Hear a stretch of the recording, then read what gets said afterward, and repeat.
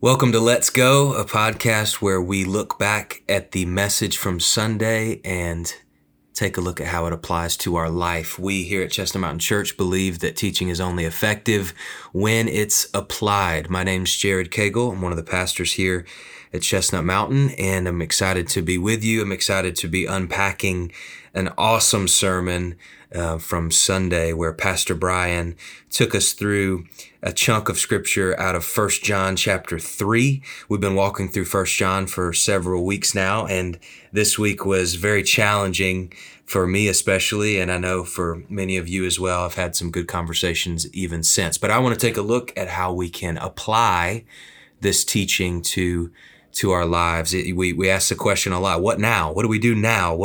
Okay, preacher, so what now? And that's kind of what this is about. So I want to look first, I want to open up the text, 1 John chapter 3, it's in verse 16. This is kind of the primary verse that Brian unpacked. It says here, "By this we know love, that he, Jesus, laid down his life for us, and we ought to lay down our lives for the brothers." This concept of not just talking about it, but being about it, not just saying I love you, but showing that you love them. This is what Jesus did by laying down his life for us, and because of that, we lay down our lives for the brothers. It's this shift from selfishness to selflessness.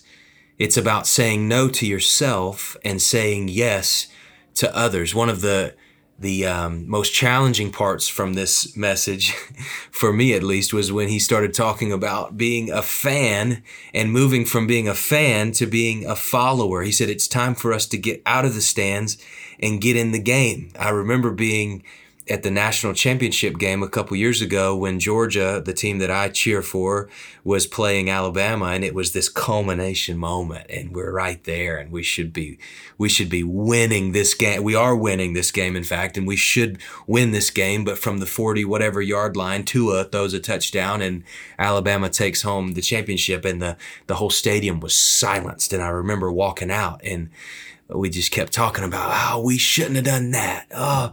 We shouldn't have done that. And I'm walking with my brother, and we're talking to other fans that are walking by. We shouldn't have done that. We should have been more ready for that, and we. And yesterday, Pastor Brian kind of hit me in the chest with this concept of we have a pronoun problem when we talk about our team as if we did anything to affect the losing or the winning of the game, because we actually just sat in the stands as fans and did not contribute at all. Maybe we have a pronoun problem, and the goal and the prayer for us is that we would not be a people in the seats at church that have a pronoun problem. Our prayer for Chestnut Mountain Church, and not just our church, but the global church, the Big C church, as we talk about a lot here, our prayer is that we would not be made up of fans, but we would be made up of followers.